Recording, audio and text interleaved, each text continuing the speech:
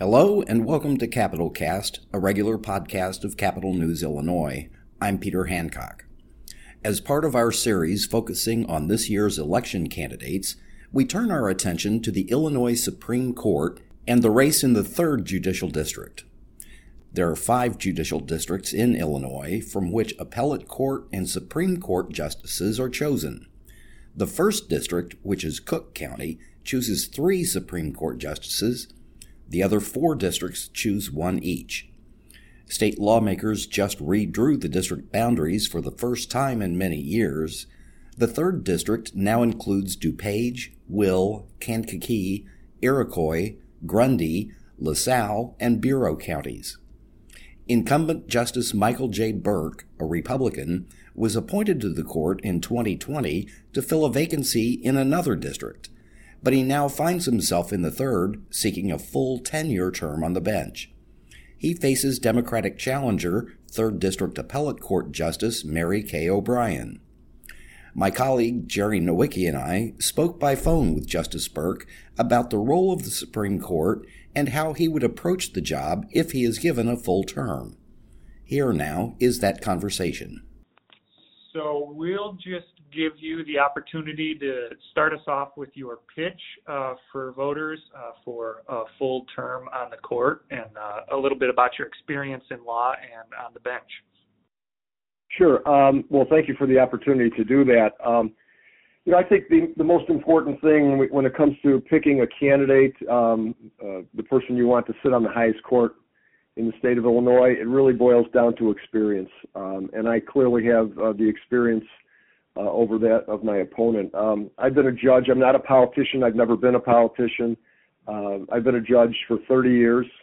I've served at every level of the state judiciary. I've been an associate judge, a circuit court judge, an appellate court justice, and now for the last 2.5 years I've sat on the Illinois Supreme Court.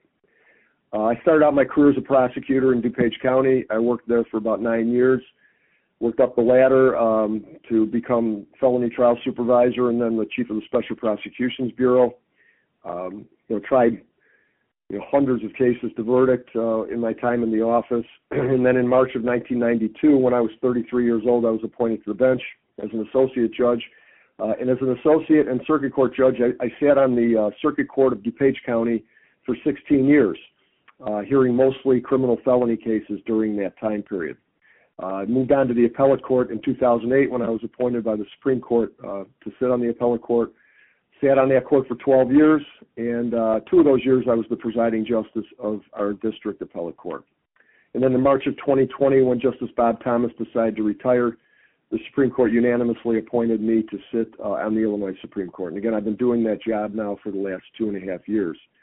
I bring judicial experience, leadership, integrity, and independence to the office. And that's why I'm asking for the support of the voters to allow me to remain on the court.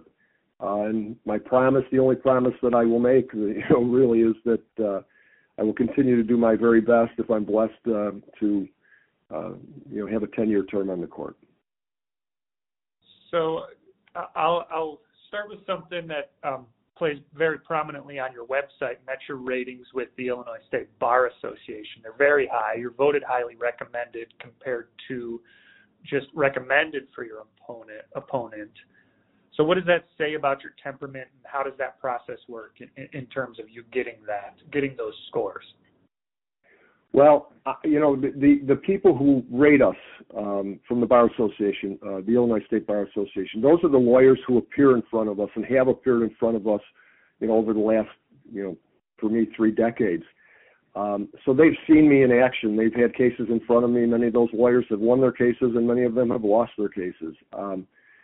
But I think what it says is that they recognize that I'm fair, that I know the law, that I have good judicial temperament, that I will listen to their arguments. I don't come into anything with a preconceived idea. I've ruled for, various, groups for the police, against the police, for, criminal defendants, against criminal defendants, businesses, the same way. It's really just a matter of every case is different, and that's part of my judicial philosophy is every case I pick up is different, It has to be decided based upon the facts and the law of that case. So I'm extremely proud of the ratings, this rating. And then I've been rated by the Bar Association every time it was up for election or retention. This is my third judicial election, and I've been up for retention a number of times, and always received some of the highest bar ratings. And again, I'm very, very proud of those bar ratings and very blessed for the opportunity to serve. Justice Burke, this is Peter Hancock. I don't think we've met, but I've seen you on TV. One of the things about this election is that Republicans have chance to take control of the Supreme Court for the first time in probably more than 50 years. Wondering if you could talk about how would the court be different, or would the court be different under a Republican majority, and do you think partisanship matters at the judicial level? Partisanship should never matter in the judicial level. I don't think much will change on the court. I think what people point to are, certain opinions that have come down in the past before I was on the court along party lines, like the redistricting issue that was up before the court. I think it was in 2016, if I'm not mistaken. And that came down, where the referendum that was proposed to have a different way of redistricting was struck down by the Supreme Court, was not allowed to be put on the ballot, I should say, by the Supreme Court along party lines. So people point to those I think somewhat at times isolated incidents and say that the court is partisan. The vast majority of the things we do really have nothing to do with partisan politics. I like to say that our robes aren't red and they're not blue, they're black. We all wear the same color robes. And really we look at things with different perspectives. I mean, someone who comes in, I guess, with a Republican, conservative type perspective may look at something a little differently than someone who comes in with maybe more of a liberal perspective. I guess that's something that's to be considered. But generally, we should really be deciding these cases based upon the facts and the law.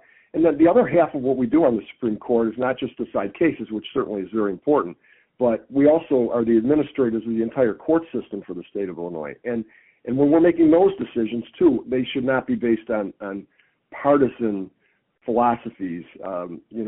That's why I pride myself on being an independent judge and always have been. So I guess that's my answer to the question. There are certain cases that have come down on party lines, before I got there. But those cases are few and far between. And the way I look at it is not as a Republican and not as a Democrat or not as a partisan. I look at it as a judge.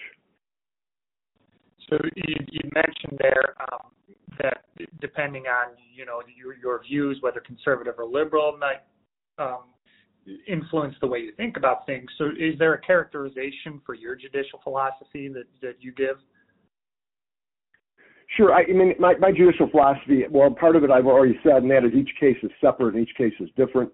I am a constitutionalist. I believe, in the words in the Constitution mean what they say. But there are a lot of times when we have issues come up, whether it's under the Constitution and trying to interpret that Constitution in light of a particular set of facts or statute. I'm a textualist when it comes to that, meaning I look at the words, and if I can glean the intent of the drafters of the Constitution or the intent of the legislature in enacting a statute, then I give that, I have to give that full effect, because we're not legislators. So that's part of my judicial philosophy. I don't know if you would call that a conservative viewpoint, maybe some people would, is that I do not legislate from the bench, never have. People elect the legislators to do their job. They elect judges to do our job. I believe, as I said in the Constitution, part of the Constitution is the separation of powers. Now, we are called upon to interpret statutes from time to time, as I said, and interpret constitutional provisions from time to time. But the making of the laws should be left to the legislature. So on the topic of the Constitution, and I'm not going to ask you for any of your views on this case, but we've sort of observed you as a person who asks a lot of questions and isn't afraid of a strongly worded dissent. And one of the cases that comes to mind is the People versus Vivian Brown regarding the Floyd law's constitutionality. Yes. And I don't want to get at the court in that case decided not to rule on the constitutionality, and you strongly disagreed with that. So I kind of just want to get at what goes through your mind when the rest of the court you think has decided so wrongly in such a situation, like as you contemplate that dissent and sort of what goes through your mind there? Well, what goes through my mind is as I'm drafting a dissent, I want to get my position out there, what I firmly believe in. Strongly, I do, I'm trying to make my position forcefully, and the reason is because, well, I believe what I'm writing, number one. But also, you are trying to write for other members of the court who are going to read that dissent and may come and join you, and that does happen from time to time. So, you're writing for the audience of the people of the state of Illinois, but you're also writing for the audience of the judges who are thinking the other way, at least at that point in time. So that's one of the things that goes into it. I mean, my dissents are strongly worded, but I hope that they're also, they're fair, and I try to also show great respect for my colleagues and not ever engage in any type of ad hominem attacks against fellow justices, because I respect all the judges on the court so much. So, that's what goes through your mind is you think that what has been proposed by the majority is wrong. You want to state as strongly as you word it as you possibly can as to why it's wrong. And then, like I said, you're also trying to perhaps sway some of the people from the majority over to your side. This is Peter Hancock again. Wanted to ask you something about a talk that you gave at the University of Illinois Law School in Champaign-Urbana. Told the students there that you came onto the bench in early 2020, and one of the very first things you had to do was to co-sign an order shutting down the court system and suspending the speedy trial requirements. With the benefit of hindsight, looking back, do you think that was necessary? Do you think it maybe was an overreaction, or what are your thoughts on that? It's a tricky question because, as you can imagine, we suspended the people's speedy trial rights, which, I will tell you, we did not take lightly. That was a very difficult decision. But, and the problem I have answering this question right now fully is that we now have cases that are in the pipeline challenging that. People who were sat in jail over the 120 days after they demanded trial, for statutory speedy trial rights. And, they were kept past the 120 days, of course, because of COVID, and they didn't get to their trials until later. And they are challenging that, that the court's authority to do that. So I don't really want to comment on that to give any opinion as to how, even intimate as to how I might rule on these cases that are in the pipeline. All I can tell you is that it was a very difficult time for the court. It's something that I hope the voters consider as part of my experience, being on the court at a time of crisis and being one of 7 justices to see the court through that time of crisis. And we came out the other side, and I will tell you there really wasn't a significant backlog in the vast majority of the circuits in the state based upon the things that we did, especially remote proceedings, and getting some of these rural counties the technology to do remote proceedings. So, but it was certainly a monumental decision to shut down the court system. I mean, we shut it down, but of course we had to keep it open for emergency matters such as orders of protection and temporary restraining orders and juvenile detention hearings and all those bond calls. So we made sure that the emergency matters had to be heard, and then we slowly got the system back on track safely. We slowly reinstituted jury trials with distancing and masking and all that. So again, it was a time of crisis. We've weathered that storm. the speedy trial issue will be decided by the court sometime in the future as to whether or not we actually have the authority to do what we did after full argument by the attorneys.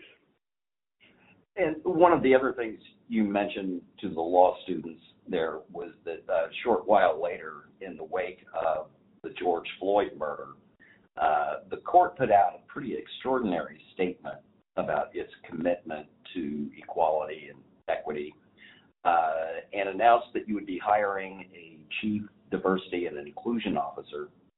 I believe you've done that now. Just sort of wondering, how's that worked out? Has it made a difference, do you think? Well, we were one of the first court systems to actually hire a diversity and inclusion officer. Her name is Deanie Brown. She's a wonderful person and doing a great job. I mean, one of the things that we recognized early on when she came on board is, we need data collection. We need to know where we're at right now when it comes to those issues, both within our system, within the administrative office of the Illinois courts, people we hire within the system, people we appoint as judges, all the people within the system, and then also how we treat those people coming into the system looking for justice. So we are in the process. We engaged with Southern Illinois University. They have a group there that will help us try and gather data in order to guide us in the future in this. But I know she's doing a lot of work with within the court system, doing focus groups and again, trying to find out where we are within the court system, and then how we can get data both in the court system and from outside the court system. And it's an ongoing process. And I'm just a big believer that, if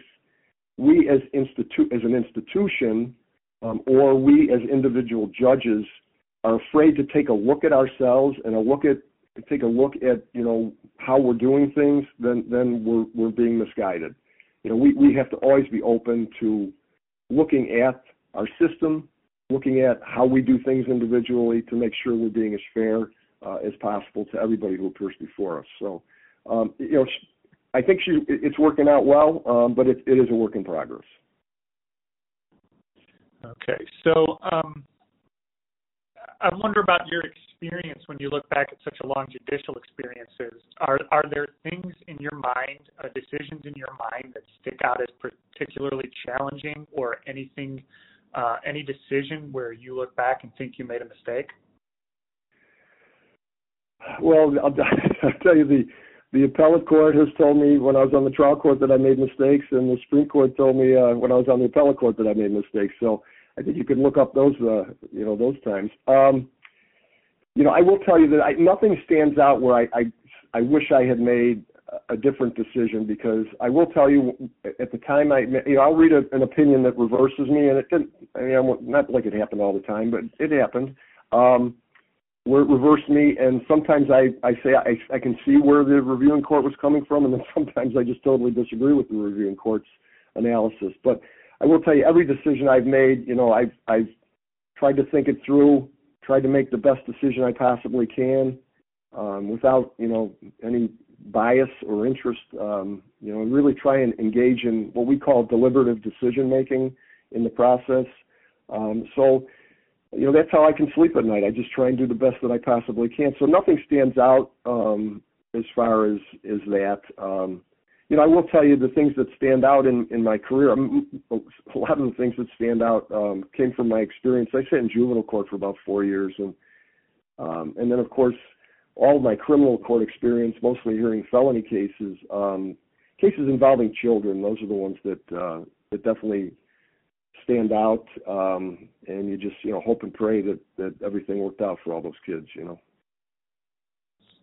So a group called All for Justice has released a TV ad claiming that you and fellow judicial candidate Mark Curran want to ban all abortions in Illinois, even in cases of rape or incest. I know you can't, well, and there's been other ads as well, but I know you can't really say how you'd rule in any given circumstances, but how do you respond to that ad, one? And then two, do you take issue at all being sort of grouped in with a person like Sheriff Curran on something like that? Well, how I respond to that is very simply by saying that the positions that have been ascribed to me by both my opponent in her actual ads and by these special interest groups are fabrications. That's how I respond to that, because there has never been anywhere, being a sitting judge, I'm always circumspect in what I say in public, what I write, if I write an article. I have never once expressed an opinion on all the things that they say. I mean, if you look at the things that they're saying that I don't, as you mentioned, I don't believe in a rape or incest exception. I mean, the one ad that's been put out and circulated that I believe that a 10-year-old rape victim should carry a child to term, that women should be put in jail if they have an abortion. That's on one of those things. Never have I ever said that. Never have I ever written that. Never have I ever intimated that. And neither my opponent nor those groups can source any aspect of me saying anything like that. So that's how I respond to it is, I've never said those things. My positions on those things are my personal positions have always remained personal to me. And they don't affect how I work as a judge. So I do take issue. I take great issue with that. I think, to be honest with you, that I understand partisan politics gets nasty. I understand that. But when two people are running for the highest judicial office in the state of Illinois, I do believe that the citizens of this state expect better from us, and I think they deserve better than just this kind of mudslinging based upon fabrications. As far as Mark Curran goes, Mark Curran was a candidate for office for the Senate, I know, and he ran, of course, for sheriff many times. So running for executive office is different than running for judicial office. You can state your positions freely. Apparently he has stated his positions freely. His positions are not my positions because I didn't state those positions. So I guess if you're trying to lump me in with him, or they are, based upon the statements he's made, that's unfair because I've never made those statements. But I understand that he made them in a different context. And now my understanding from the things I've heard is that, on the campaign trail for this office, he's not making those statements. At least that's my understanding. But I'm not following his campaign like some people would. So, I mean, that's my response to that. Well, and one of the reasons why abortion, I think, has become an election issue is that in recent years, as it started looking more and more likely that the U.S. Supreme Court would overturn Roe versus Wade, as it has now, a lot of people started focusing the fight on state courts and looking to state constitutions. And so there's some concern about that. I did notice that the Chicago Sun-Times reported that you attended an Illinois Right to Life banquet earlier this year, and that you were once a member of the DuPage County St. Thomas More Society. And just wondering if you can talk about that and if you can understand why some people think your impartiality might be a bit compromised there. Oh, absolutely. Yeah, certainly. First of all, as it relates to the St. Thomas More Society, the Planned Parenthood flyer that went out said that I'm a member of the St. Thomas More Society that has filed a lawsuit challenging the Illinois Reproductive Rights Act, or Reproductive Health Act from 2019.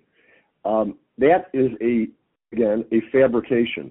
I was a founding member of a group called the DuPage County St. Thomas More Society of Catholic Lawyers.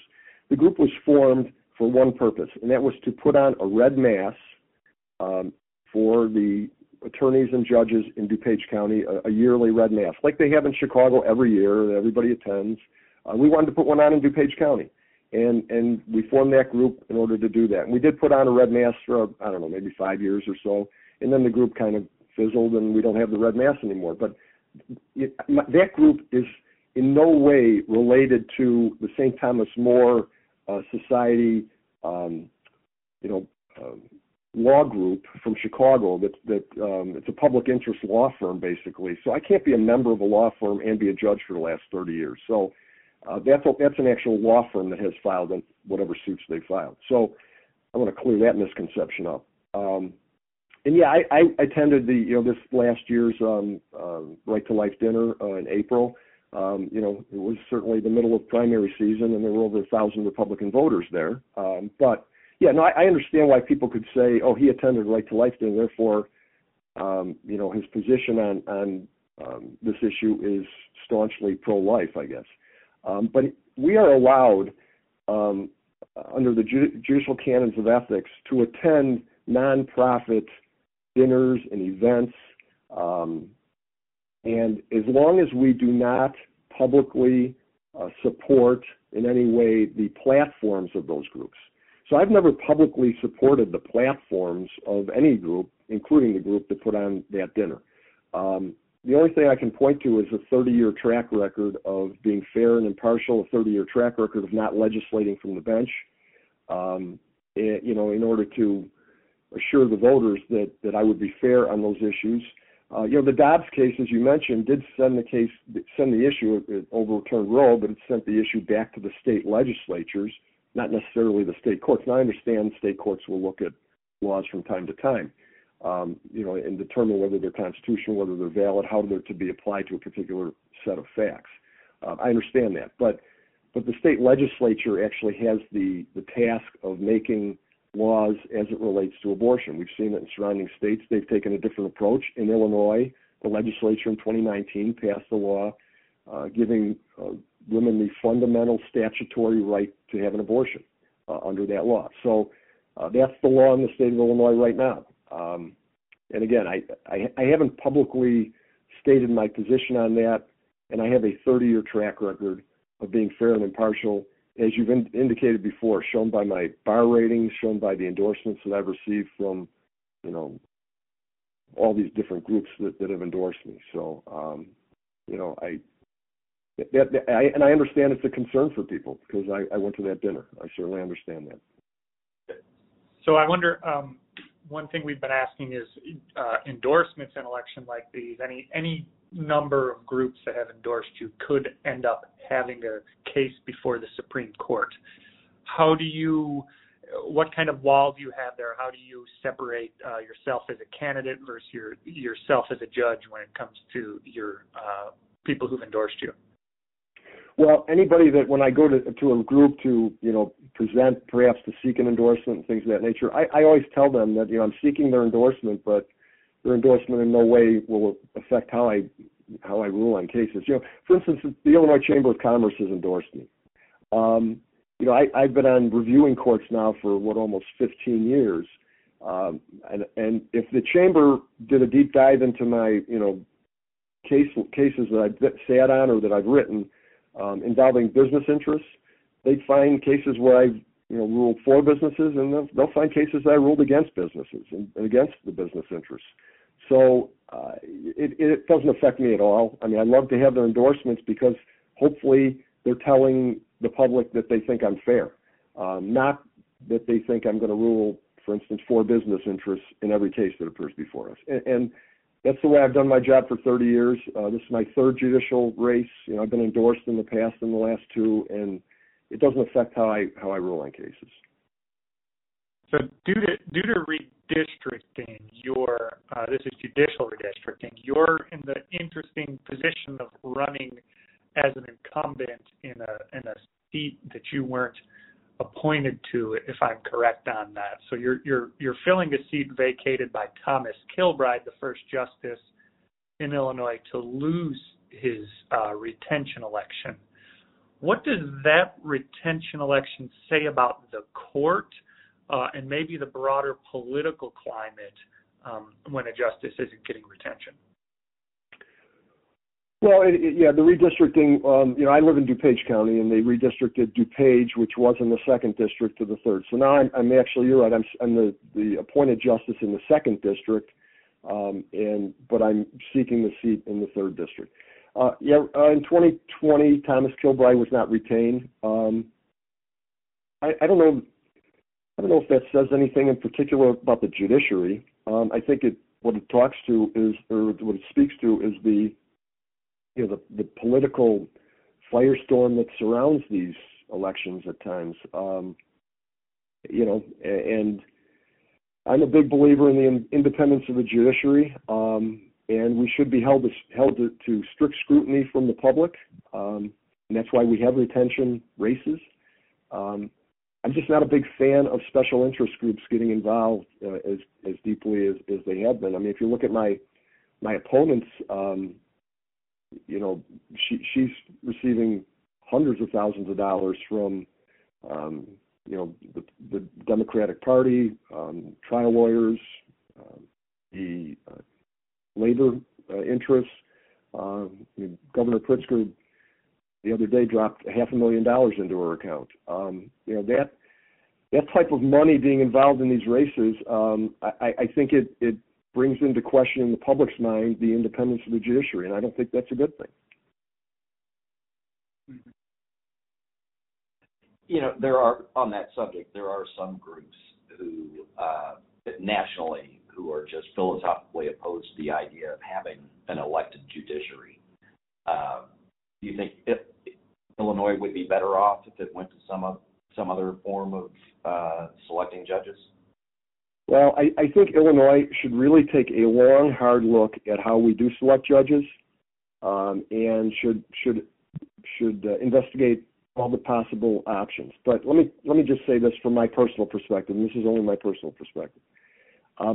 I like the idea of the public electing us and retaining us.